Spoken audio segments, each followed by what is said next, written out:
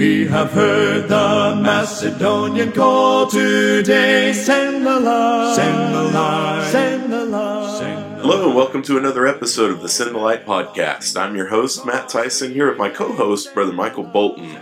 Brother Bolton, we've got a special treat for our listeners today. Yes, Brother Mike Cole. So glad to have you, brother. Thank you for inviting me. It's been an honor. Yeah, I've been looking forward to this for several weeks since we've had it scheduled. We were supposed to have them on Thursday, but Iowa hit, and we all got snowed in. So we're looking forward to our study today. Brother Cole, you came up to Waterloo a few months ago, and gave a lesson on. It was titled, "What Do They See in Your Home?" Am I right? And just really enjoyed that lesson. It was a powerful lesson on the godly home and the implications of it. And so Brother Mike and I just thought it'd be a good topic to share with our listeners to kind of reiterate some things that maybe we can apply in our own lives. So really, really glad that you're here with us. Brother Mike, you want to share a little bit about the Marian congregation and maybe the address, what time y'all meet? Maybe there's some listeners down in that area. Yes, we meet in Marion, Iowa, address 610 9th Avenue in Marion. We meet on Sunday mornings at 10:30 and Wednesdays again at 7 p.m. Awesome. Yeah. Always welcome. Very welcoming group of people down there. Yes. We're so glad that you've tuned in with us today. Our hope and our prayer is that we can bring relevant, important Bible topics to your attention and explore what the Bible has to say regarding those topics. If you're listening or watching and you live here with us in the Waterloo, Cedar Falls, or surrounding areas, we'd also love to have you visit with us as well. We meet at 2543 Cedar Terrace Drive in Waterloo. You'll find us there Sundays at 10:30 a.m. and Wednesdays at 7 p.m. as well. We also have free resources that we can send to you. We've got Bible study courses that we can send you through mail or even email. We've got tracts and books and all kinds of resources that we can send to you. We also love studying the Bible with folks in person. So if any of those things interest you, feel free to reach out to us on our website at www.cedarterracecoc.com, our Facebook page or YouTube channels with the handle at Cedar Terrace COC, or the email address and phone numbers listed on the screen or in the podcast notes. Last week, we had Brother Matt Enos on the show. We were talking about singing and worship to God, and that was a real encouraging lesson and helpful to me, and I'm sure to others as well. This week, with Brother Cole on the show, we want to explore the question, what is God's picture for a righteous family? And that's really a big part of what your lesson hit on, is just the importance of keeping those things in mind. Before we get too far into our study, Brother Mike Bolton, will you open us up in a word of prayer? Certainly, let's pray. Heavenly Father, we thank you for the day that you've blessed us with, for this opportunity together with our brothers and talk about your word and share your word and your goals for our lives with those who may be listening to us. We pray, Father, that you will help us to rightly divide your scripture and help us to express what it says in a way that can be understood. We pray, Father, that you will help us all as your children to seek to have godly homes and godly relationships with our parents, with our children, and with our spouse. But we know, Lord, that you said that people in the world watch us, and they know that we love you because of how we love each other. Thank you, Father, for the blessings of a godly home and the blessings of a godly spouse. In Jesus' name we pray. Amen. Amen. Brother Mike, you've not been raised in the church, is that right? Correct. Will you share a little bit about kind of your background? I was raised in Baptist church. My grandfather was a Baptist preacher, and that's all I knew. And baptized at a young age, which I didn't know what I was doing. It was just, we got enough people to fill the pool. So I just had a lot of questions. I'm thinking, okay, you got Baptist and you got uh, Methodist and you got Catholic, and I'm wondering, is everybody going to heaven? I was trying to get that question answered, and I was raised where you don't question the preacher. Imagine that. The one that's supposed to be well versed in the scripture, you don't question. Well, I mean, so you know, little things along the way as you grow, and you start to see things for what they're worth. And I love my parents dearly, but I missed a lot of truth as a child growing up, and you know, it's no wonder the world's in the shape it's in. You know, but yeah, I grew up in a Baptist church in Cedar Rapids. So, your wife, Sister Kathy, Mm-hmm. also a pretty nice person. Mm-hmm. we love some Sister Kathy. Yes. When y'all met, was she already attending the congregation down there in Marion? No. How did that work out? No. She grew up in Chicago, Illinois, went to a Catholic school. Now, that really like set me back. I didn't even know that. I didn't know a lot, but you know, Catholic school in Chicago.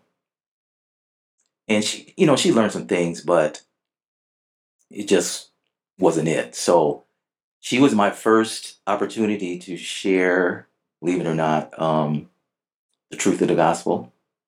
And she had some questions about the Catholic religion, and we soon answered those questions, and she had no problem at all going to the water. That's awesome. Amen. Well, y'all are a great encouragement to us. Glad that Thank you. y'all are in our lives, and Yes. looking forward to what you have to share with us today. Thank you. So a few months ago, you came up to Waterloo, as I mentioned, Mhm. and you gave a lesson. What do they see in your homes? Mhm. Would you tell us a little bit about why the title? What's significant about that title? I grew up being taught that kids are to be seen and not heard, and do as I say, not as I do, and which all these things are totally off base. And so we, Church of Christ, hosted a gospel meeting. I think back in June of last year, and we had Brother Glenn Osborne come up and speak to us, and he presented a lesson that was titled "So Goes the Home, So Goes the Church." In other words, the strength of the home is predicated on the strength. I mean, the strength of the church. I'm sorry, is predicated on the strength of the home, the families, Mm-hmm. and that really resonated with me. And he encouraged us to read Ephesians 5, I think 22nd through the 33rd verse. And in those verses, it described the duties of husbands and wives, enforced by the relationship with Christ and the church. And I read that, and it made me question myself, as if, I mean, am I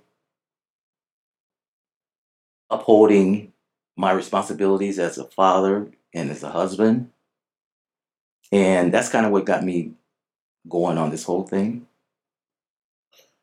I think that the answer, and I say this to myself more so than probably anyone else, is we're never doing good enough. Exactly. Always room to do better. Exactly. You talked a lot in your lesson about obviously the relationship between a husband and a wife. Mm-hmm. You also talked about children Mm-hmm. and raising children. Yes. There's passages that talk about the importance of raising your children well. In the Old Testament, we read about some pretty rough consequences for unruly children. Yes. And I think that, to me, that would be encouragement to make sure I'm doing my job as a father so that my kids learn respect and, You know, because if they don't, it's literally life or death. Yes. You know, they were had death as a consequence in the old under some of the Old Testament laws. What about today when you see when you're at the store and you see examples of like unruly children, parents that don't seem to, I can't think of another way to say it, but don't care about their kids, don't care about their futures and what they're instilling in their lives. What kind of goes through your mind? It pains my heart because, first of all, there's nothing more annoying to me than to see that. It does no one any good. The child, the parent, the world, reinforcing this negative behavior. It's just hard to watch. And unfortunately, we see the results of that in the world that we live. Kids, they don't respect authority at all. I talk to teachers right now that are just about fed up to hear with the system. They have no leverage, and the kids know that. Mm-hmm. And you know, we look at the kids kind of funny, which is really not. You know, to a certain point, it's really not. They haven't been taught. Correct. So you know, we have to look at the generation ahead, the adults, and the people that are in charge that have just not done the job, and it's just not a good thing. There was a period of time where I thought I wanted to be a teacher, and I realized that I have to save up bail money, but there was this opportunity to go in and teach a business class to, I think they were 8th graders. I don't remember, but they would have somebody from the community sign up for a semester, and then I would go in once a week and teach this class. Nice. And I remember distinctly there was one girl in this class that, and I don't remember what started it. She wasn't doing something she was supposed to be doing. And teachers, there was a teacher in the room with me. So the teacher was addressing the student. And like you said, the teacher's hands were tied. The student, she ultimately was telling her, you know, she was going to be going to the principal's office. And she wasn't getting up out of her chair. And the class is disrupted at this point. Mm-hmm. And she was just sitting there. They had the teacher, the principal, a counselor, and 2 counselors. And one of the counselors, I remember, I saw him walking down the hall. Big, burly guy. And I'm like, all right, now we're talking. Grab her and carry her out, you know? And his size meant nothing. You know, she had no respect for him. Mm-hmm. And like you were talking about, I wasn't upset with her. She's, I don't know, 14 years old, 13 years old. I mean, old enough to know better. Yeah.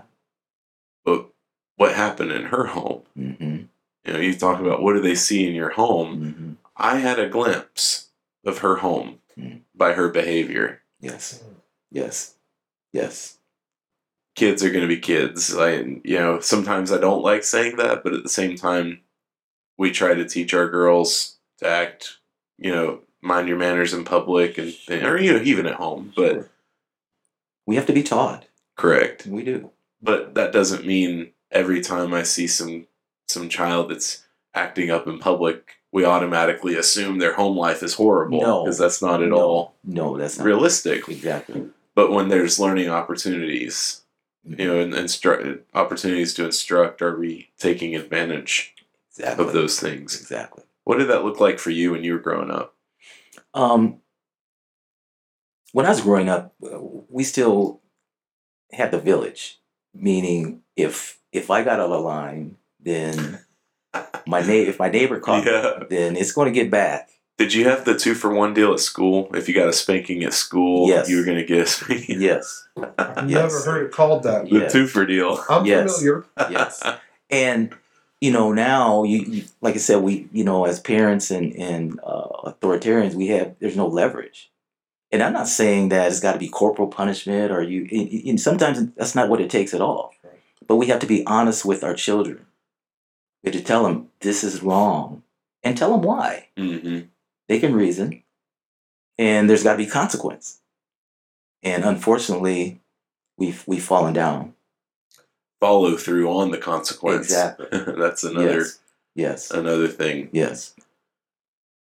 What about you, Brother Mike? I grew up with the 2-for-1 deal. The 2-for-1 deal. Mm-hmm. I grew up with a very strict father, a little bit more given mother, but also who was strict with us. They had high expectations, Yes. and they saw to it that we met those expectations, one way or another. Mm-hmm. Sometimes we were a little sore. Sometimes we cried. Sometimes they cried. Mm-hmm. But we all learned together. Yeah. So there was a lot of encouragement. Yes. Yes. I- Well, the Bible speaks about, you spoil the child. I mean, you spare the rod, you spoil the child. Right. It was written. It wasn't written for no reason. It was written for a reason. Correct. When I was going through school, I went to a private school for the first few years of my, whatever you want to call it, school years. Mm-hmm. Corporal punishment or spankings, teachers giving spankings, that was kind of already gone away with. But we had sentences. We'd have to write sentences. Mm-hmm. And so believe it or not, I had to write a lot of sentences that said, "I will not talk in class." I know, it's a shocker. I can't imagine. But so if my teacher, sent me home with, what's the book? Was it a lapel or the book where your parents have to sign off on the instruction or whatever? There's a book we had, and it was basically for communication between the teacher and the parent. Okay. They'd write a note in this book, send it home with the student, and the parent had to initial that they read it, and then you turn the book back in. Well, if you had to write sentences, that was going in the book. Matt is instructed to write 100 sentences. I will not talk in class. Mm-hmm. So my parents had kind of the 2-for deal, where if I had to write sentences, well, I had to write the sentences. Obviously, I got a spanking. And then my dad, as many sentences as I had to write, if I had to write 200 times, I will not talk in class. I was also, in addition to that, going to be writing 200 sentences saying, "I am sorry for talking in class." Love it. So kind of the Reinforcement. deal. Yes. Discipline is not a bad thing. No. What are some examples of discipline, kind of putting us on the spot, discipline in the scriptures that led to good things? Mm-hmm. What comes to your mind, Brother Mike? Bolton? I was just sitting here thinking, and I can't remember where it's found in Proverbs, but Solomon writes that the one that loves his child Mm-hmm. will beat him. I mean, that's the old King James Version. Beaten, of course, is frowned upon, and rightly so, as we understand. Nobody that term. here. As we understand that term today, in the King James era, that had different connotation. But scriptural discipline involves a spanking or maybe other types of punishment. You sow you reap what you sow. So I think the first thing that comes to my mind as far as discipline is that passage in the New Testament where God says that He will discipline because He loves us. Mm-hmm. He loves us, and so He will correct us. Mm-hmm. He doesn't spare the rod in a very figurative sense. He corrects us. And throughout Scripture, we're given opportunities for discipline, even as adults. Mm-hmm. The church can discipline a wayward member. Mm-hmm. What's the purpose of that? The purpose of that is not abuse. It is not to be mean or to be ugly or to even demonstrate authority or power. The purpose of that is to restore the Yes. fallen brother. Amen. Yes. And when it comes to church discipline. Yes. passage is Hebrews 12, verse 6. For the Lord disciplines the one he loves and Yes. chastises every son whom he receives. He loves them. Yes. His son.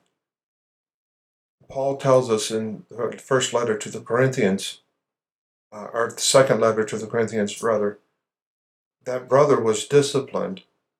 He is restored. Yep. Now forgive him. Mm-hmm. So, Great the example. whole purpose is for restoration. Yes. And I think the whole purpose for disciplining children is to restore them to the good path. Mm-hmm. Mm-hmm. Now, I've heard it said also, and this is true, I think we'll all agree, that discipline without relationship Yeah. That's good. equals rebellion. And I think, in our busy days, we don't take the time to bond with our kids and to reason with them in a way that, scripturally. And so they just think, they're just not getting that connection. Mhm. But it all starts, with the head, Yeah. the father. It's powerful. And yeah. Convicting. Mm-hmm. Convicting. You were talking about discipline. I remember I used to drive a school bus up in Waterloo, and the routes were given based on seniority. So the one who, in fact, I remember there were two ladies who have been bus drivers for forever. Before buses were invented, they were still bus drivers, They had the choice route, and they had there's a Catholic school in Waterloo, and that was their route because, it was a private school. They did have a little bit more as far as leniency, as far as discipline and things like that than the public school system had, from my understanding at the time. But it was just known that those kids on that route, they were good. They had known these drivers forever. It was just the good route. And so that was their route. I was the new guy. I had East Side, Waterloo. The year prior to me starting, so I had the choice of two routes. Then they were both the two worst routes in the district that I was told. I had the choice of which route, and I picked the route. And one of the ladies in the office said, you might want to reconsider. And I said, why is that? And they said, we went through 7 bus drivers last year on that route. Bad sign. And, kind of hot shot that. I'm like, kid gonna push me out of a job. Are you kidding me? I'm not a bus driver anymore. No, I'm just kidding. I left under my own free will. But I had asked around and had gotten some advice, and the advice that the first couple days were horrible. Like these kids did not listen. They're jumping, they're throwing, they're literally cutting the seats open with knives and Sharpieing on the walls, and inappropriate stuff going on. Like, just it was horrible. Like, and I was like, what in the world? And I could not get control of this bus. And one day, I think I was only like 3 or 4 days in, I just parked the bus. Middle of the road, I parked the bus, put the brake on, and I called my supervisor and said, you've got to come out here. Like, I cannot focus because these kids are just driving like it's unsafe. And she came out and she got on that bus, and her, she just commanded the attention of those kids. And but what it was like, she came on there, and I wouldn't say she yelled. She had to yell because of the size of the bus, the number of kids and stuff. But she got control of that bus. And she was so hard. I was like, maybe that was part of my problem, is I didn't realize like how hard I had to be on these kids. Mm-hmm.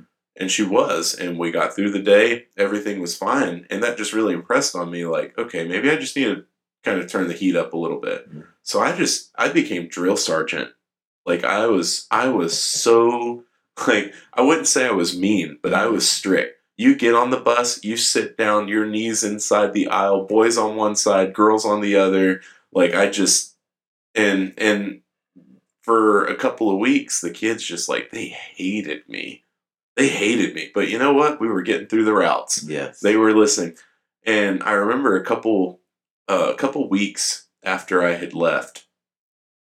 And there were some really neat signs. One of the young boys, it was middle school, he was kind of a little bit of a troublemaker on the bus. After maybe a month, he started giving me a fist bump when he got on the bus in the mornings. And this is the same boy who I had held back. They had a free period when they first got to school. And he was acting up, so I'd hold him back on the bus while all the kids went to their free period, and he'd clean the bus. He'd wipe the windows and stuff. And that was one of my, like, punishments or whatever for if they were acting up, you know. Few weeks after I quit, I ran into a couple of the troublemakers on the bus, and they ran up to me and gave me a hug, and they said, "Man, we miss you, Mr. Matt." Wow. And I'll never forget that. Like, and it really taught me, I think kids desire discipline and structure. Yes, they do. They may not tell you they do. Yes, they do. And yeah, that just really impressed that on me. And it's sad because a lot of these kids, what do you see in their homes? And it's heartbreaking. Yes. And unfortunately, you know, there's kids having kids, and they, number one, they don't know how to be a parent. And number two, a lot of times they're looking for a friend more than, you know, they want their kids to be their friend. And they don't want to parent them like what it takes to raise a proper, you know, with good discipline. I'm reminded of, I hope you don't have this planned out. When we talk about baptizing children, sometimes we'll bring up Ezekiel 18 verse 20. The soul who sins shall die. The son shall not suffer for the iniquity of the father, nor the father suffer for the iniquity of the son. The righteousness of the righteous shall be upon himself, and the wickedness of the wicked shall be on himself. We use that sometimes when we're talking about the Calvinistic doctrine of inherited depravity. I think that also proves that you are not a product of your upbringing, or you don't have to be a product of your upbringing. There are people out there, and I have relatives that fall in this category, who maybe their parents displayed to them that they were not the priority. They were, maybe there are kids who were abused, kids whose mom or dad left the home, ran off with another man or woman or whatever, like all that kind of stuff. That does not mean that you also have to fall into that. You can do better. That's absolutely correct. That is absolutely correct. I'm glad to hear you emphasize that. You just used an illustration about when you were driving school bus, and you made a comparison. I've not been in Waterloo long enough to fully understand where everything is, but about one route that's full of good kids and one route that's a good kid is virtually impossible to find. But now we're making the point that even if you grow up on the east side in Waterloo or on the streets in Chicago, basically, that doesn't have to be who you are. Correct. That doesn't define who you can be. So true. So true. That kind of leads us, we're talking about children, kind of leads us to talk about the parents and the importance of godly mothers and fathers and husbands and wives. What did you, in your lesson, you kind of touched on that. Were there anything in that lesson that you feel like you would want to share with our audience on the topic of the importance of godly husbands and wives?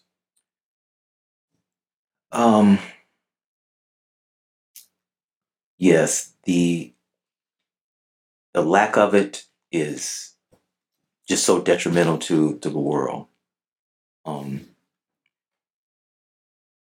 My dad was kind of a hands-off kind of guy. He thought his whole duty was to go to work and support the family in that way, you know. But my mom was more the disciplinarian in our house when I was growing up. And I'm thankful for her for that. But, you know, the roles were, you know, they're skewed when you line it with the Bible's way. And I just didn't have a lot of that from him in particular. But again, you know, we had a village and I had grandparents who kind of stepped up. and took on some of the responsibility. But it's just, we have to be taught as kids. We have to be taught. It's just the way it is. We didn't. I mean, it's no magic. It has to be instilled. Mm-hmm. It breaks my heart. Like, literally, there have been times that tears have been shed over this. Just how much the world has lost the significance and the positive aspect of marriage. Mm-hmm.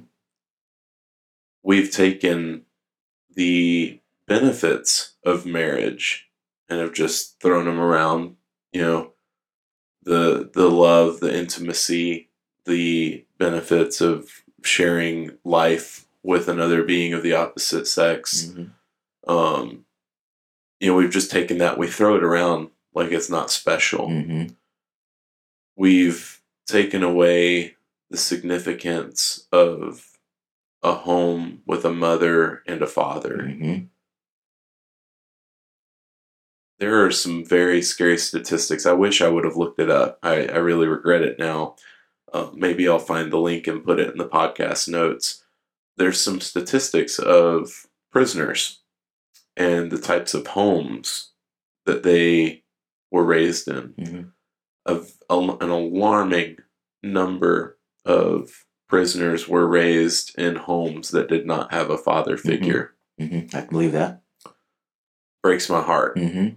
Yes. Because, and women are guilty of it too. I don't want to, mm-hmm. I'm not trying to say it's all men. There's certainly both parties in play. But you have been, the role of the man, like that's a role that God has given you. Yes. You need to uphold it. Yes. I need to uphold Yes. it. Like, this is not me preaching at people. Like, I'm literally thinking of areas in my own life as a husband and father where I can improve. We have to recognize that children are a blessing from God, mm-hmm. and that as the father of those children, I have responsibilities. Yes.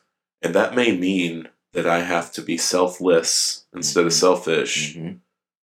And I think that's a big reason why, number one, why fathers leave homes is selfishness. Mm-hmm.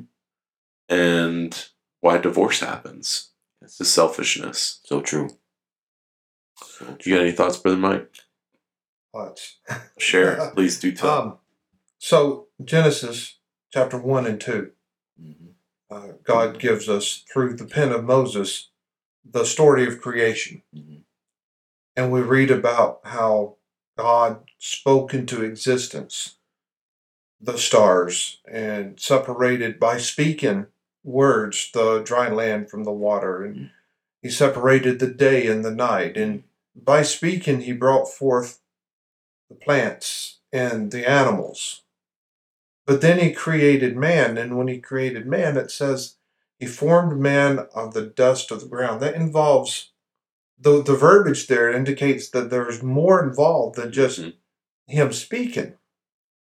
He was intimately involved in the creation of Adam. Mm-hmm. So humanity is the chief of God's creation. Yes. That was God's whole focus the entire week that he was working. It's almost as if God was practicing with the other things for this chief of his, this idea that he was creating. Yes.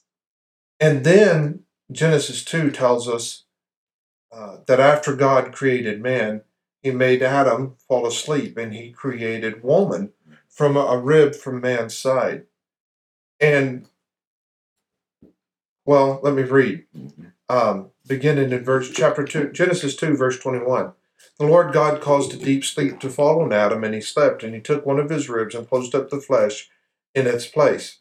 Then the rib from which the Lord God had taken from man, he made into a woman, and he brought her to the man. And Adam said, This is now bone of my bones and flesh of my flesh. She shall be called woman, because she was taken out of man. Therefore a man shall leave his father and mother and be joined to his wife, and they shall become one flesh. Do we realize what God has created right here? I mean, we see Eve coming in all of her beauty and glory, representative of all the women in the world today who are beautiful and glorious and wonderful. But I think we miss sometimes what God's actually created here is the family. Mm-hmm. How precious is that on the last day of creation, He creates the family. Yes. And when we're talking about the importance of a marriage and sticking together, to add to that, Matthew 19, verse 6, so then they are no longer two, but one flesh. Therefore, what God has joined together, let not man separate. That's powerful. That is. It's very powerful. So we could, there's so much that we could talk about and unpack here. You know, there's obviously the aspect of the marriage, and there's obviously the aspect of parenthood. But I think that positive parenthood or good parenthood starts with a good marriage. Mm-hmm. That's the way God designed it. Yes. And mankind can make the choice, because God's blessed us with free will, to do things differently.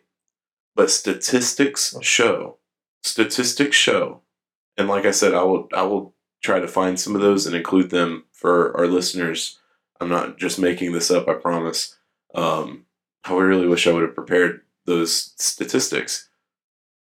Children that are raised in a home with a mother and a father end up in a higher economical status. They end up with fewer psychological, emotional diagnoses than children that are raised in single-parent homes. Mm-hmm.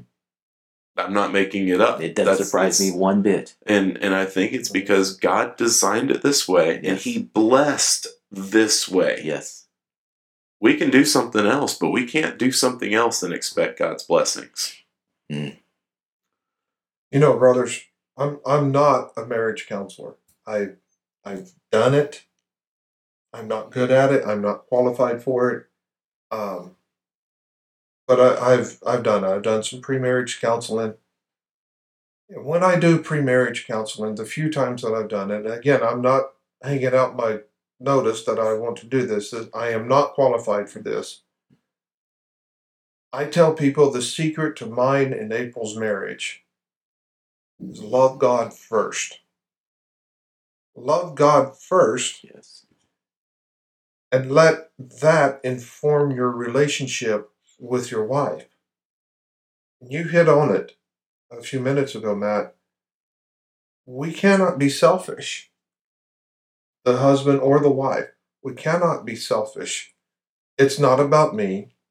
It's about her, in my case. It's about her. It's about the children.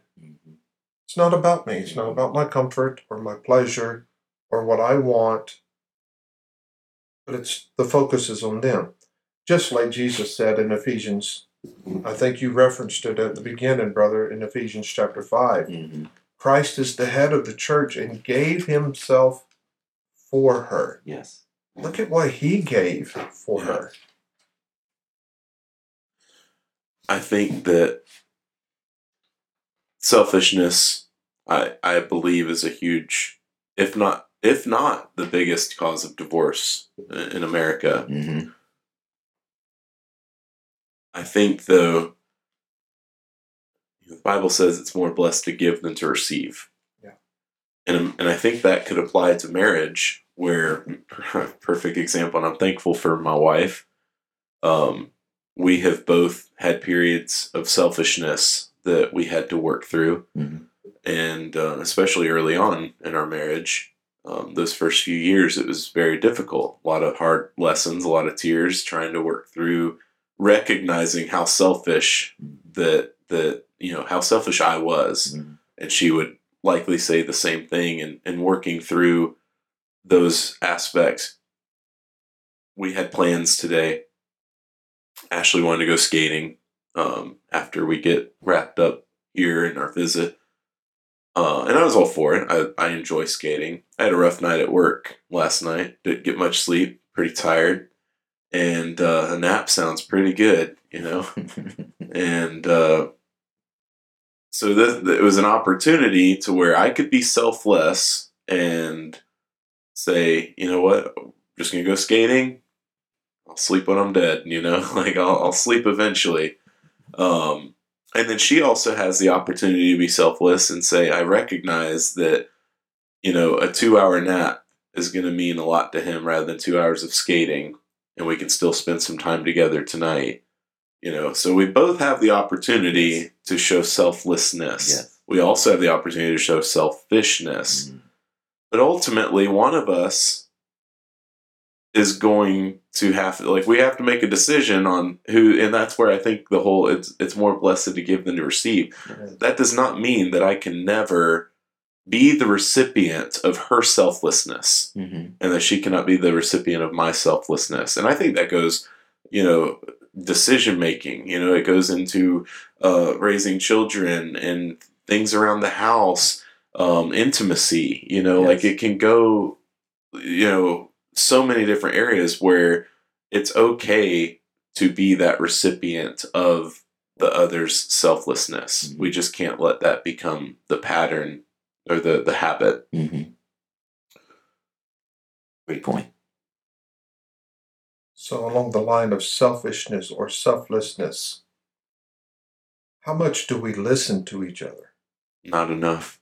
I mean, I'm saying that Oh, yeah. myself. I second that. I'll second that too. I mean, but that's involved in that. When you mentioned making decisions about, I don't know, business things, about various, you know, schedule keeping and things like that, we need to listen to each other's needs and desires and take into account situations of health and work and things like that. And yes, sometimes it may be that we allow our spouse, and I say it that way because it works both for the husband and for the wife, to give up their whatever it is they're wanting. But there are times when we say, look, it's really not about me. It's not about what I want. This is the goal. First of all, to love God. Mm-hmm. First of all, to be godly Mm-hmm. in our relationship, in our home. Going back to the significance of marriage in the godly home, I think that, and this is a conversation that Ashley and I, we didn't have to have this conversation because we both were raised with very similar values. Is divorce an option? You know, Ashley and I had some really really bad times with money when we first got married. I was a very different person than I am today. Thankful to God and to my wife. Mm-hmm. I struggled with money. I struggled with honesty, and I feel like it was an addiction. I had a spending addiction, Mm-hmm. and I was not exercising it in a healthy way. And I also didn't understand, and we had an episode on topic of money a few weeks ago. I didn't understand how much God had to say about the topic of money, and he says more about the topic of money than anything else. Mm-hmm. And so we had some really bad times. There was a night that I left home. We were arguing, and it was my fault. You know, I was being selfish. I think we'd been married for about a year at the time, and I just left. And she had called my dad. My dad had called me, and then she had called her dad. Her dad had come over. You know, not the highlight of our marriage by any means. Sure. And we've talked to other young couples. Had we not have been Christians, like, I have no doubt that potentially could have led to divorce. We were both angry and upset and emotional. Mm-hmm. But we knew that divorce wasn't an option. Like, it's not an option. Mm-hmm. Murder, you know, divorce was not an option. Right. We both knew that. I wish that more people went into marriage thinking divorce is not an option. whatever. I mean, we make marriage vows. Mhm. We say no matter what, Mhm. we're going to go through this. Mhm. As God is my witness. Yes. And then after the honeymoon, we forget. When times get hard, we forget. You know, there's an old saying that says, stormy seas make skilled sailors. And Mm-hmm. because divorce is not an option for my wife and I, it will make us stronger. Yes. Yes. Absolutely, brother. That is so true. Unfortunately, the world doesn't see it that way. And I don't know what the divorce rate is, but it's up there. Alarming. It is. Alarming. It's alarming. And, so what does that do to the family? It just destroys it. Yes. Once again, another tactic of the devil. Yes. Yeah. Yes. Yep. Destroy, like you said in Brother Glenn's lesson, destroy the home, destroy the church. Yep. Yep. And it's sad. It's sad. Very sad. You had talked in your lesson, you had made reference to the 4 P's. Mm-hmm. Would you share that with us? I will. Relationships are they take work, and it's a great commitment being married. And I just had some four points here that I thought would help to maybe save a marriage, keep it on track. And it is very basic, very fundamental, but I'm just going to read it for you real quick. Number 1, be present. There are times when a husband and wife may have to be separated for whatever reason, work or whatever, even for an extended amount of time. That sometimes happens, but we should do everything we can to guard against that. Because Satan, he'll want to plant that seed of separation and have us like get used to it, to being apart, and it's just not a good thing for the family. So it's important that we're present, and not only physically but emotionally, spiritually. I mean, we have to know each other like that. So I think that's important, being present. Be protective. And I look at the husbands more when I talk about this point, just because as a husband, we're typically, built to maybe take the proverbial bullet for, our wife or children. But it's more than that, because, you think about technology, the world we live in, and how much access our children have to whatever on the television or cell phones. And so we have to be on guard for, we have to protect them from what's out there that they're emotionally not equipped to handle. But you have to be present for that to happen. And so, it's not only physically, but spiritually and emotionally. We have to protect our families. You said something I just remembered. Mm-hmm. Some people refer to Paul as a misogynistic or a sexist. Mm-hmm. Yes, the Bible teaches that the godly wife is to be submissive to her husband. The Bible says in Genesis, as the result of the fall, that the man will have rule over the woman. Mm-hmm. And it does, list out these responsibilities. The man's responsibility was to go out, provide for his family. The woman's responsibility is to care for and take care of the children in the home. And, Yes. These things are listed out in Scripture. And some people may look at that and think, that's just sexist, that's misogynistic or whatever.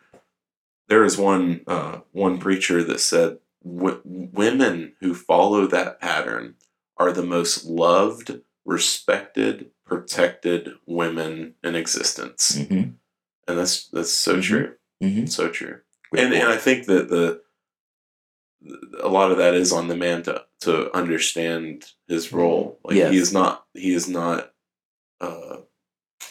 the whip cracker or anything like that. Exactly. Some Like you tyrant said. that, Right. you will do this, you will. I mean, a love, a certain love that would want her to do that. She desires to do that Mm-hmm. to please her husband. Amen. Yes. And then be positive. Focus on your spouse's strengths as opposed to their weakness. Encourage rather than criticize. I mean, just all common sense stuff. But pray for your spouse instead of gossiping about them. Learn and live what Christ teaches about relating to and loving one another and others. Be positive. Maybe because one day, and if it's the Lord's will, we will grow old together, me and my wife. But we know that our day will come. And one day the doctor is going to come in and say it won't be long. And so what's that going to do? I'm going to be emotional. I'm losing my wife. So I want to tell her how special she is to me. How if it wasn't for you, I wouldn't be the guy that I am today. All those things.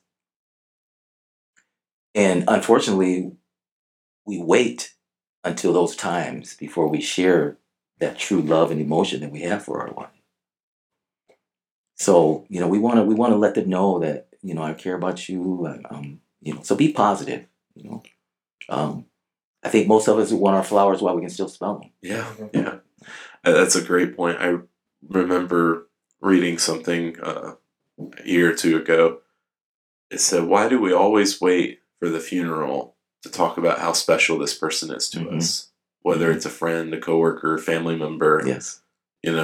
Like we take people for granted. Yes. Big time. And yes. We take our spouses for granted sometimes too. Yeah. Sad but true. So and then be playful. Have fun. Go skating. Find something. So you're saying I'm being selfish or wanting to take a nap. Thanks, Brother Mike. Appreciate it. There's more to the story. But those are things that we can think about to kind of help things stay exciting and not be dull. Not get dull and keep our marriage strong. Mm-hmm. But it's all about following the pattern that we have. Life's got a rhythm. It's got a pattern, and this book right here is it. That's right. I think about a job. People, and I've been guilty of this too. You start a job, it's new, it's fresh, it's exciting, and then over time it gets less exciting. You're like, oh, but this job over here, like, oh man, I know where you're going. You go through these periods of you lose the excitement for that job that you have. But with longevity brings rewards. Yes. You're seen as more of an expert in things. You get, hopefully get pay raises and benefits, and you maybe get more authority or, there's benefits to sticking it out. Even though, it's not flashy and exciting, longevity pays off. Yes. How is that? Yes. You know what I'm getting at. Yes, I do. It's so easy to lose sight of the excitement in your marriage. And like you said, and I'm still learning this myself, but we can choose to put excitement there. Yes. We sometimes, for whatever reason, think grass is always greener on the other side until you get there. Mm-hmm. And then typically you're bringing this garbage from this park. Yes. Oh man. Over to the new. It's So sticking it out, and persevering. Once again, selfishness. Mm-hmm. Yeah. What do you got, Brother Mike? I'm just listening, learning. So ultimately, what is it that you hope that those that may be listening takes away from this conversation? I'm asking, both of y'all.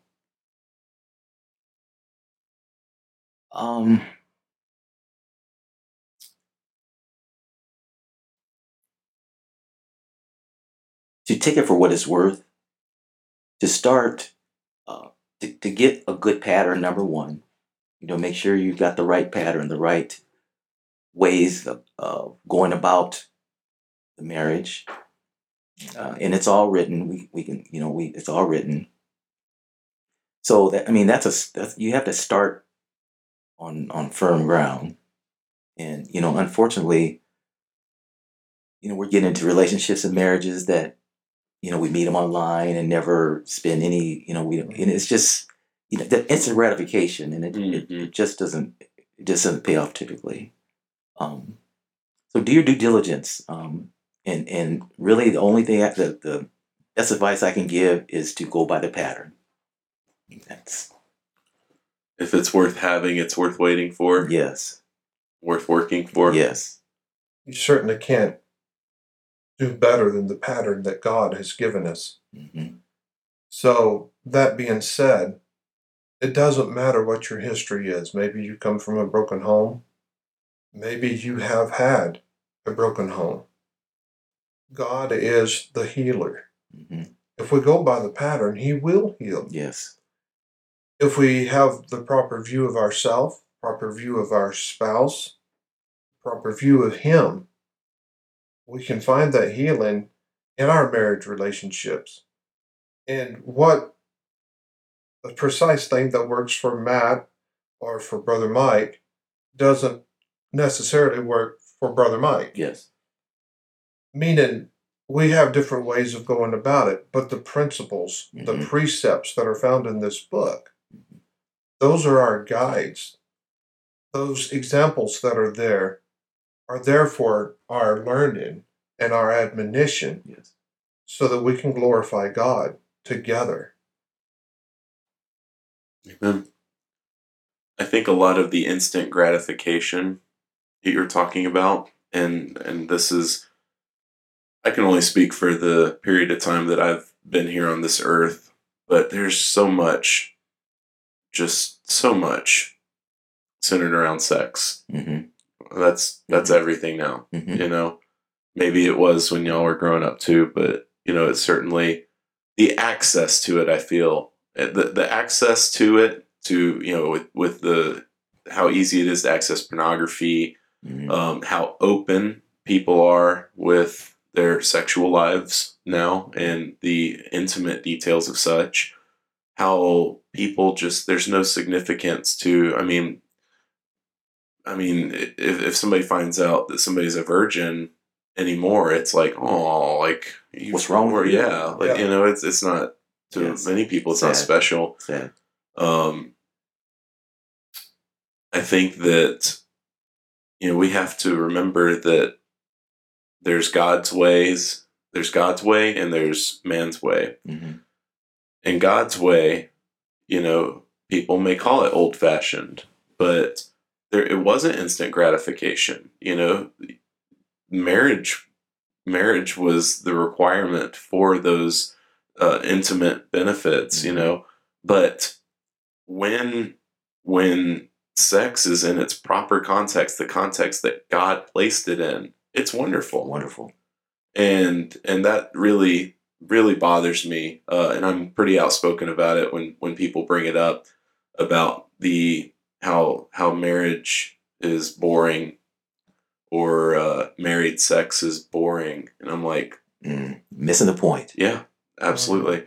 You read about the Song of Solomon and the intimate nature that it brings forth, and there's different things that you can kind of take from it, but just when things are in the context that God placed it in, Mm-hmm. it will be blessed. Yes. And when we take it out of what God placed it in, it's a curse. It is not good. Mm. And Great point. yeah, so with talking about sex and intimacy, in your lesson, you had made reference to the idea of going all the way. Mm. As we kind of close out our study, I wanted to end on that and kind of hear from you what going all the way is to you. Well, I got a few years on you, Brother Matt, and even A few. Hey, y'all pick on me about being young He's and merciless. stuff. I know. Mercy. I know. I take I it. still love him. I though. take it. I So. still love Right. him. Yeah. But going all the way when I was a kid, young, going to school age kid, meant that girls and boys were being intimate. And like you were saying, it takes the beauty away from what sex was designed to be between a man and a woman, a marriage, a man and a woman. And unfortunately, when that cycle when you get that initiated at that young age, it's really hard to recoup what it really means. And it's just unfortunate. And we see the results of that, in society. But going all the way, the real going all the way is following the pattern. Getting married, have a lifetime commitment between a man and a woman. I won't say that again, and I'm not between a man and a woman, and it's all written. We know this. Procreating. It's all written. There's no joy like it. Have you had an opportunity to see that and have somebody that you could look up to? I have. There's a couple, brother and sister Becker, and we just lost her some months ago. She passed away. And I think they were coming up on their 70th wedding anniversary. I think it was the week she passed away. Yes. And it's just such a joy to watch that and how he was with her through thick and thin. His hearing was kind of getting bad, and she had a hard time, talking, her weakness, but they always understood each other. Just to look at that brought so much joy to my heart, and I've seen it up close and personal. That's what's going all the way. To death do you part. Yeah. That's exactly the words that I was thinking. Yes. Till death do us part. Mm-hmm. Yeah. And I remember a brother of ours, Brother Don McCord, out in California, Mm-hmm. he lost his wife some years ago. And I think Brother Chad Cranfield said this at Sister Becker's funeral, Grandma Becker as we call her. Mm-hmm. But Brother Don McCord said, he said this at a gospel meeting. He said, and I'm going to try my best to quote him.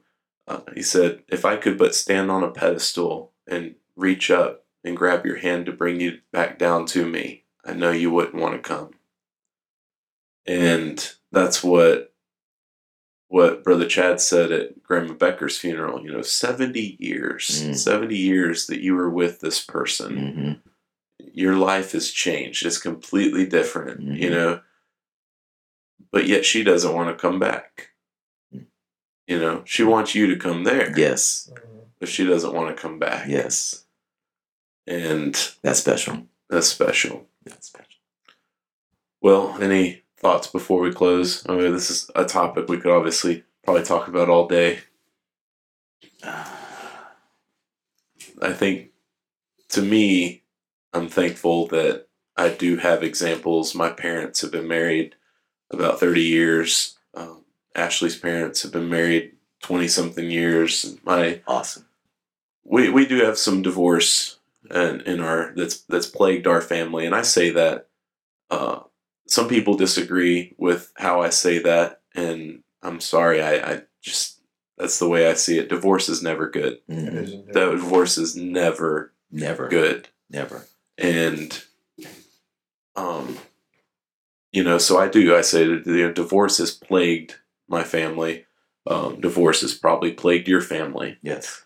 Everybody has been plagued by divorce, but I'm glad that my parents, my grandparents, they've all been married, one spouse their whole life. My grandparents just recently celebrated their 60th, both sets, 60th wedding anniversaries. So I'm thankful for that and other examples that I have to look up to. Yes. And it's important to me. I'm fortunate. I was raised in a God-fearing home. I love my parents. My parents gave me more than I deserved.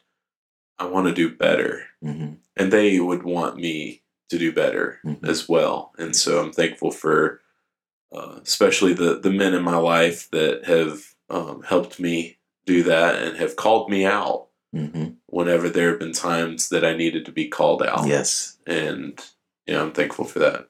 Thankful for you guys. Absolutely. Thankful for you too, brother. You as well, brother. Any words before we close?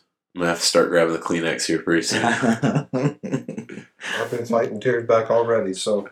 I'll say this, and it's an old cliche. I don't know who quoted it, but it said something like, if you think you can, or if you think you can't, you're both right. Yeah. It's about an attitude. You have to trust and be positive in life. Yeah. I think I was just saying, I want to do better. Like you just said, that's a choice that I have to make. And this is a question, I guess, that I would leave with our listeners. Are your kids worth it? Whenever I think about when I'm having frustrations at home, maybe frustrations with my wife, are my kids worth being selfless? And are my kids worth doing better?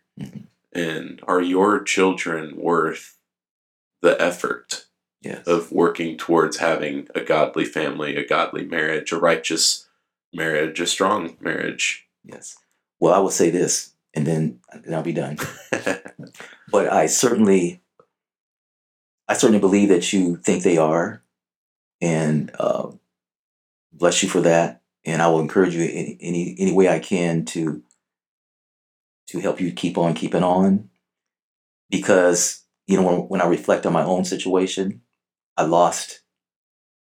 wasn't there like I should have been for my kids, and you can't get that time back. I'm on the nature trail a lot, and I'll see, especially when I see a guy, he might have pushing a stroller, just him and his baby. That just warms me. Yeah. That just brings tears to my eyes almost, So yeah, we have to seize our opportunities. We only get one chance at it. Let me say this. This is something my wife will also quickly correct somebody on as well. If you see like you were talking about seeing a guy with a stroller pushing his kids, he is not babysitting that kid. No. We went out, a group of guys went out down in Kansas City, and the wives had gone out to some girly movie, Jane Austen or something. But so the guys and the kids went out to eat, and the waitress came up and said, "Oh, look at all you dads babysitting the kids." And we all just looked at her and like, "No, we're being dads. We're not babysitting our kids." Thank you. And so yeah. Well, Brother Mike, thanks so much for making the trip over here and thanks for having me, brother. The topic, and very encouraging. I've learned a lot. Me too. We're so thankful, obviously, to have Brother Mike with us today, and we hope that you've been encouraged by this brief conversation on the topic. If anything in this episode has sparked questions regarding parenting, marriage, salvation, Christian living, or any other topic, please reach out to us. We are happy to share with you more on this topic. We've got other very qualified brothers and sisters in Christ that we know, that we all worship with, that are more than qualified, perhaps in some ways more qualified than us at times to talk on this topic. And I know they would just love to do that. If not, there are other passages of Scripture, there are other resources, books, there are plenty of books that are great encouragements. And obviously we cannot find a substitute for God's command and the word He gives us in Holy Scripture. So reach out to us. We'll be happy to address your questions. with the Bible as our authority. Tune in next week for another episode of the Send the Light podcast, where we discuss relevant, important Bible topics and explore what the Bible says regarding these topics. Once again, if you're listening or watching and you live here with us in the Waterloo or Cedar Falls or surrounding areas, we'd love to have you come worship with us. We meet at 2543 Cedar Terrace Drive in Waterloo. You'll find us there Sundays at 10:30 a.m. and Wednesdays at 7 p.m. We also have free resources we can send to you, Bible study courses by mail, and obviously we love to study the Bible with folks in person. So please feel free to reach out to us at our website at cedarterracecoc.com. You can find our Facebook or YouTube handles at Cedar Terrace COC, or the email address and phone numbers listed on the screen or in the podcast notes. I'm your host, Matt Tyson, here with our co-host, Brother Michael Bolton, and our special guest, Brother Mike Cole. Thanks for watching, and if the Lord wills, we'll see you next time.